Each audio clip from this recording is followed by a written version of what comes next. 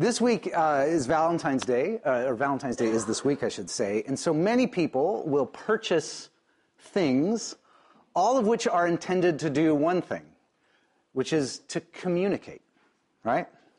Whether it's chocolates or cards or a nice meal or jewelry or in my case, Tamiflu and Gatorade, it's all meant to communicate love and appreciation and gratitude.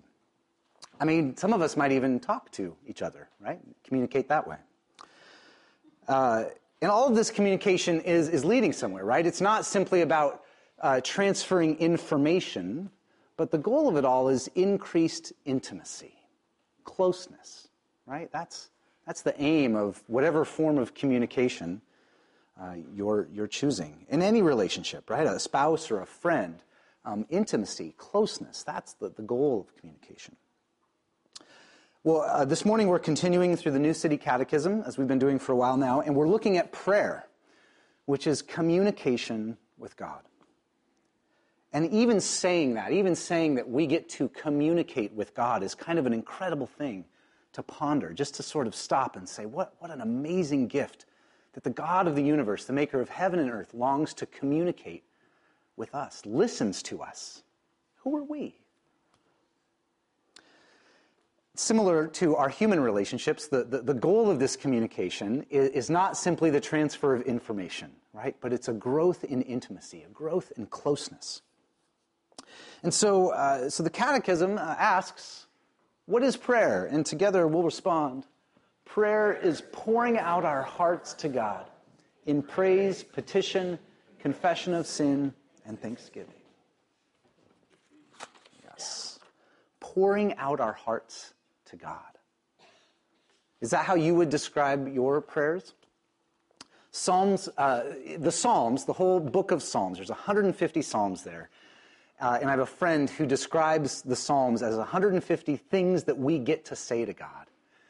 And in the course of the Psalms, we encounter every kind of emotion, every possible human experience and human emotion, from anger to joy to grief to delight, questions, confusion, bitterness, hope, right? All of these things are ways that we are given the freedom to communicate to God, to pour out our hearts to Him.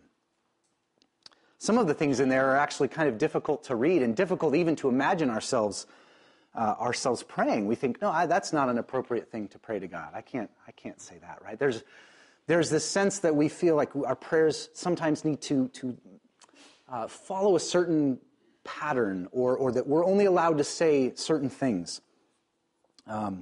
Maybe that's how you feel even as you come into worship. I don't know if you've ever heard someone say this, but that you should leave your troubles and your worries at the door as you come into worship. First of all, I don't know how that's even possible. And secondly, that's not the invitation that God extends to us in prayer or in worship. He says, no, come and bring those things. Bring your troubles and your worries and lay them at my feet. Come and bring them to me in prayer. Right? Those are part of the 150 things that we get to say to God.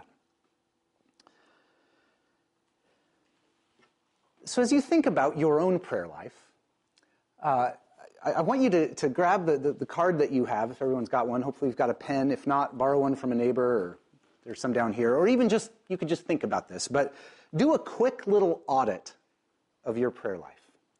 As you think about what it is that you come to God in prayer with, what are the themes that are regularly there? What are the words, the phrases that you often find yourself praying? The ideas that most frequently populate your prayers. I won't give you too long to do it, but I'll give another couple of seconds here.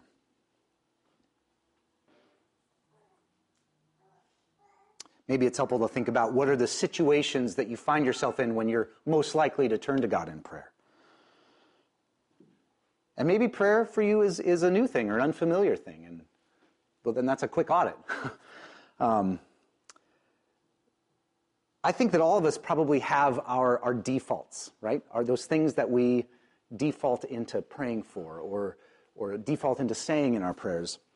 And I think that one of the signs of growth in the Christian faith is an ever-expanding vocabulary in our prayers. Not that our prayers would use like fancier words or anything like that, right? I'm not even sure what a fancy prayer would be, but it's not that we're using the right words or lots of words, right? It's that we would be understanding that more and more areas of our life that we can bring that to God in prayer. That there's an ever-expanding vocabulary we have because there's an ever-expanding areas of our life that we're bringing to God in prayer.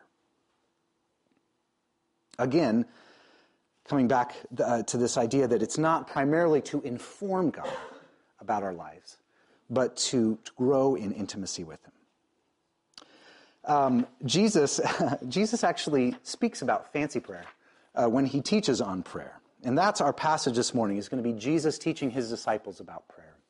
So if you have your Bibles, turn to Matthew 6, starting in verse 5. It will be on the screen behind me. But as Jesus teaches his disciples how to pray, we also are going to be taught how to pray. And when you pray, Jesus says, do not be like the hypocrites, for they love to pray standing in the synagogues and on the street corners to be seen by others. Truly, I tell you, they have received their reward in full. But when you pray, go into your room, close the door, and pray to your Father who is unseen. Then your Father who sees what is done in secret will reward you. And when you pray, do not keep on babbling like pagans, for they think they will be heard because of their many words. Do not be like them, for your Father knows what you need before you ask Him. This, then, is how you should pray. Our Father in heaven, hallowed be your name. Your kingdom come. Your will be done, on earth as it is in heaven. Give us today our daily bread, and forgive us our debts, as we also have forgiven our debtors. And lead us not into temptation, but deliver us from the evil one.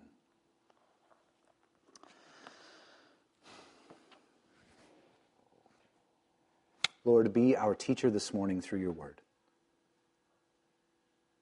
Let us hear this invitation to prayer as an invitation to intimacy, to knowing you more, to pouring out our hearts before you. Lord, let us hear it not as another obligation, another thing to do on our Christian task list, but let us hear it as an invitation to experience your presence in our lives through the Holy Spirit,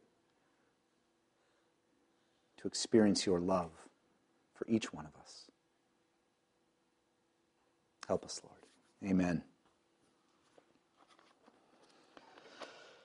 So the first thing that Jesus does here is he teaches us how not to pray, right? How not to be fancy prayers. Because if we're approaching prayer in this manner, we're doing one of two things, or maybe both of them together.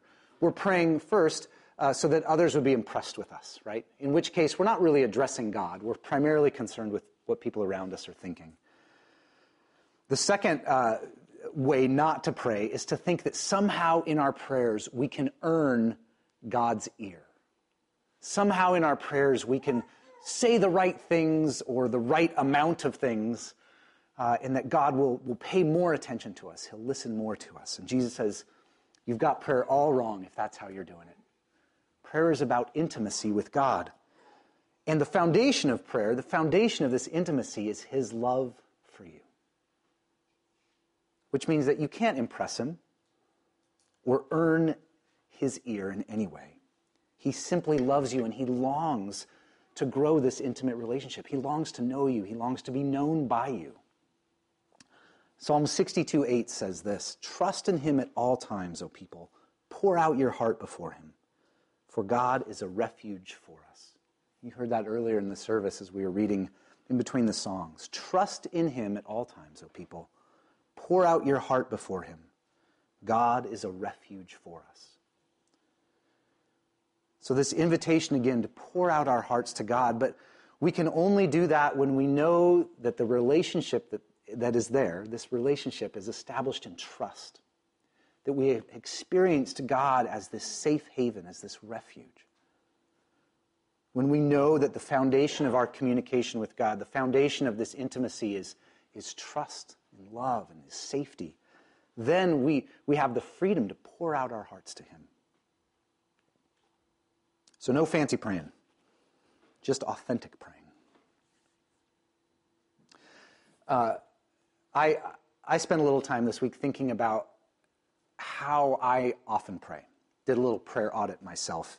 And I realized that the vast majority of my prayers fall into a very narrow window in the prayer that Jesus taught His disciples. It's basically, give us this day our daily bread and forgive me my sins. That sums up the majority of my prayers, and I would guess that I'm not alone in that prayer audit. I don't know what you wrote down or where you found yourself, the regular things that you find yourself praying. But that, for me, was mostly where I find I spend my time. And that's not to feel guilty about the things that we write down. If there's anything we learned today, it's that everything, we can take anything to God in prayer, that there's nothing that's off limits for us to bring to Him in prayer. But I do think that that part of my hope for us, and I know for me, is that my prayer life would grow and expand, that there would be every area of my life would be brought to God in prayer. And this is the value, I think, of what Jesus has laid out for us in this model prayer. Right? The goal isn't that we recite it line by line, though we do that. We do practice that every Sunday when we come together here in prayer. But the goal isn't that we would recite it verbatim. The goal is that as we look at this prayer, we would see just the scope of the things that Jesus invites His disciples to pray for, and that we would grow constantly in the scope of what we ourselves are bringing to God in prayer. We could spend months dissecting all of the different parts of this prayer, but I just want to kind of divide it in half and look at the first half and the second half. The first half is very God-oriented. It's very directed and oriented towards God and towards who He is, what He's like, His kingdom, His will, His character. And even though there's a request in there that these things, His kingdom, His will, and His name being hallowed, being revered and taken seriously, there's a request that would happen on earth as it is in heaven. There's implicit in there just a contemplation and a standing in awe of who God is, and an invitation to us to do that. To approach prayer contemplatively, reflecting on what is real about God, what is true about God. There's a whole stream of Christian prayer that can teach us and help us to engage in this kind of contemplative prayer. And I'll admit, it's not a part of the tradition that I grew up in. This is something that I've had to learn very slowly, that my prayers tend to be efficient, right? Let's say what we're going to say and let's be done. And that's okay. That's part of our prayer life. But if that's the only way that we're approaching God in prayer, I think we've got a pretty limited view of God's role in our life. And there are these wonderful saints of the faith who spent their lives just sitting in contemplation of who God was. Have a lot to teach us. St. John of the Cross is one of these saints. And he calls this kind of prayer, this more contemplative style of prayer, passive, loving receptivity. Passive, loving receptivity, right? It's praying, it's leaning towards God. It's longing for God. Being open to God. I was thinking about passive, loving receptivity and realizing that much of my prayer is active, anxious, verbal diarrhea. And I have a lot to learn about this kind of prayer. Passive, loving receptivity, contemplating who God is, His character. And I don't know that I can say much more about this other than simply to try it. To try to carve out a few minutes here and there, to sit in contemplation of who God is. Maybe take a line from a song and just let those words kind of stew in your imagination for a few minutes. I really wanted to have some time like this week. I thought I'm preparing to preach on prayer. I'm going to carve out some time later in the week to go for a nice long walk. Walking is a helpful tool for me as I pray.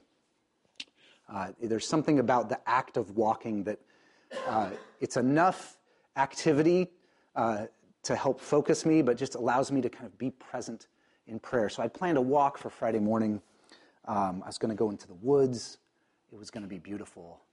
And then life happened, right? And my wife gets sick, and the bus drivers are on strike. So I've got 3 kids at 3 different schools at 3 different times. And I've got a 4th kid who's 2 and can't be left alone. And my walk on Friday did not happen the way that I planned it. I took Caleb, our 2-year-old, for a walk. I was like, I've got to get out. I've got to do this, right? I made a commitment. I'm going to go and I'm going to contemplate. Exactly. And so I put him in the stroller and I go for a walk. And it was really beautiful. I'm walking and our stroller, it's got like the funny front wheel. And I'm just constantly having to like nudge it so that it stays straight. And I found that I was not in much of a contemplative state of mind. And I was like, this is a sermon illustration, right? And the Lord was like, no, it's just life. This is the circumstance in which we find ourselves so often. And Jesus invites us to pray even there, right? This is the reality for many of us. If in the middle of work, in the middle of parenting, in the middle of our commute, in the middle of our studies, that Jesus is saying, come to me. Don't give me information, but come to me that we might, even in this moment, experience the intimacy, the growing intimacy of our relationship. Come to me with the stuff of your work. Come to me with the stuff of your parenting. Come to me with your frustration with the world, that the world is as it is. Not because he doesn't know it, right? I mean, Jesus even teaches that at the beginning of this prayer, that your heavenly Father knows your needs before you even say them. And yet still he instructs us to pray, to come to God with our needs, with our concerns. Not because God doesn't know, but because he longs for intimacy with us. And there's something about sharing the details of our lives that builds that intimacy, that grows that closeness.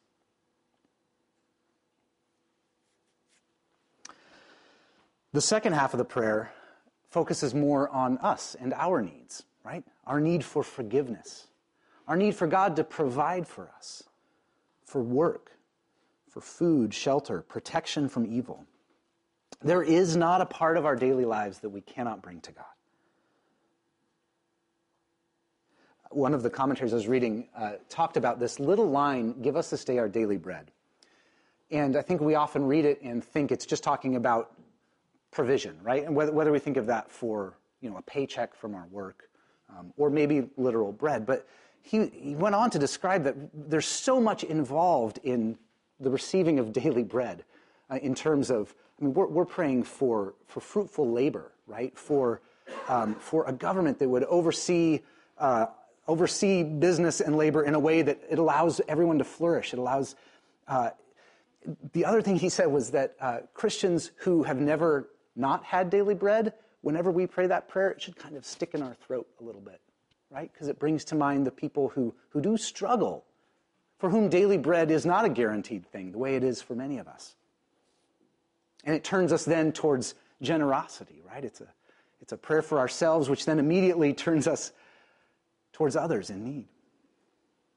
It's a rich line full of all kinds of meaning.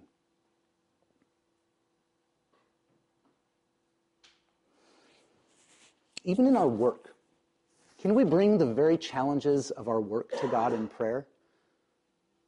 Not just the ones that we might consider spiritual, right? Maybe we think of the relationships of the people that we work with, and certainly we bring those to God in prayer as well. But what about the actual stuff of our work? We have a lot of engineers in this church, which I love, though I fully don't understand all that happens in the life of an engineer. But is it possible that in bringing to God an engineering problem that we come across, like with concrete or something, I don't know, that we, rely on the training that we have, we're not doing this blindly. You've been trained, and you have gifts, and you have skills, and you should rely on those. But also, what if we brought that to God in prayer? Might we begin to have some sense that God is more present with us than we had thought? That God is working with us as we engineer these buildings safely? Might we actually gain wisdom about how to do our job even better if we bring these problems to God in prayer? The Apostle Paul talks about praying without ceasing, which whenever I read that line, I'm like, I don't even know how to begin, right? Unless you're a monk and your entire life has been built around removing distractions from your life. When you have kids, when you have work, when you have a commute, when you live in the city, that feels like a challenge. But the invitation here is that though there may be some times that we desperately need to get away and pray, and we do, we need to carve out time, that the everyday moments of our lives, working, parenting, whatever, pushing a stroller with a funny wheel, that God is inviting us into this growing intimacy with Him, to pray, to bring those things before Him, whatever it is. I've given you this card, which on one side has the Lord's Prayer, and on the other side has a poem, a prayer poem by John Donne from 19th century, I believe. And the language, it's Old English, so the language is a little challenging in parts, but it is a prayer of intimacy. The last line is language of almost sexual intimacy. I mean, this is the kind of closeness that is possible with God. That this prayer, I think, can help challenge us. It can help expand our vocabulary. So I've given you this just as something to hold on to, and maybe there's a place you might put it this week, on a mirror, in your car, next to your computer, just as a place to remind you that in every moment, God is inviting you to pray, inviting you to engage with Him.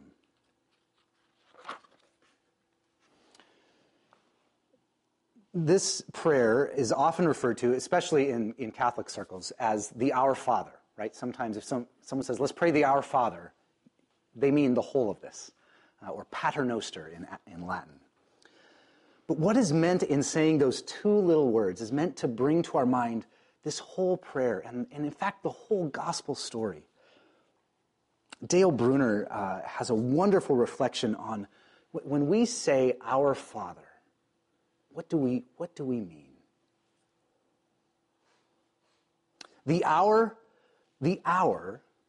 in Our Father means belonging, mercy, home.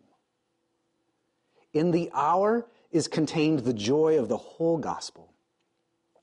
We will never be able to calculate the honor that has been done us by being allowed to pray, Our Father.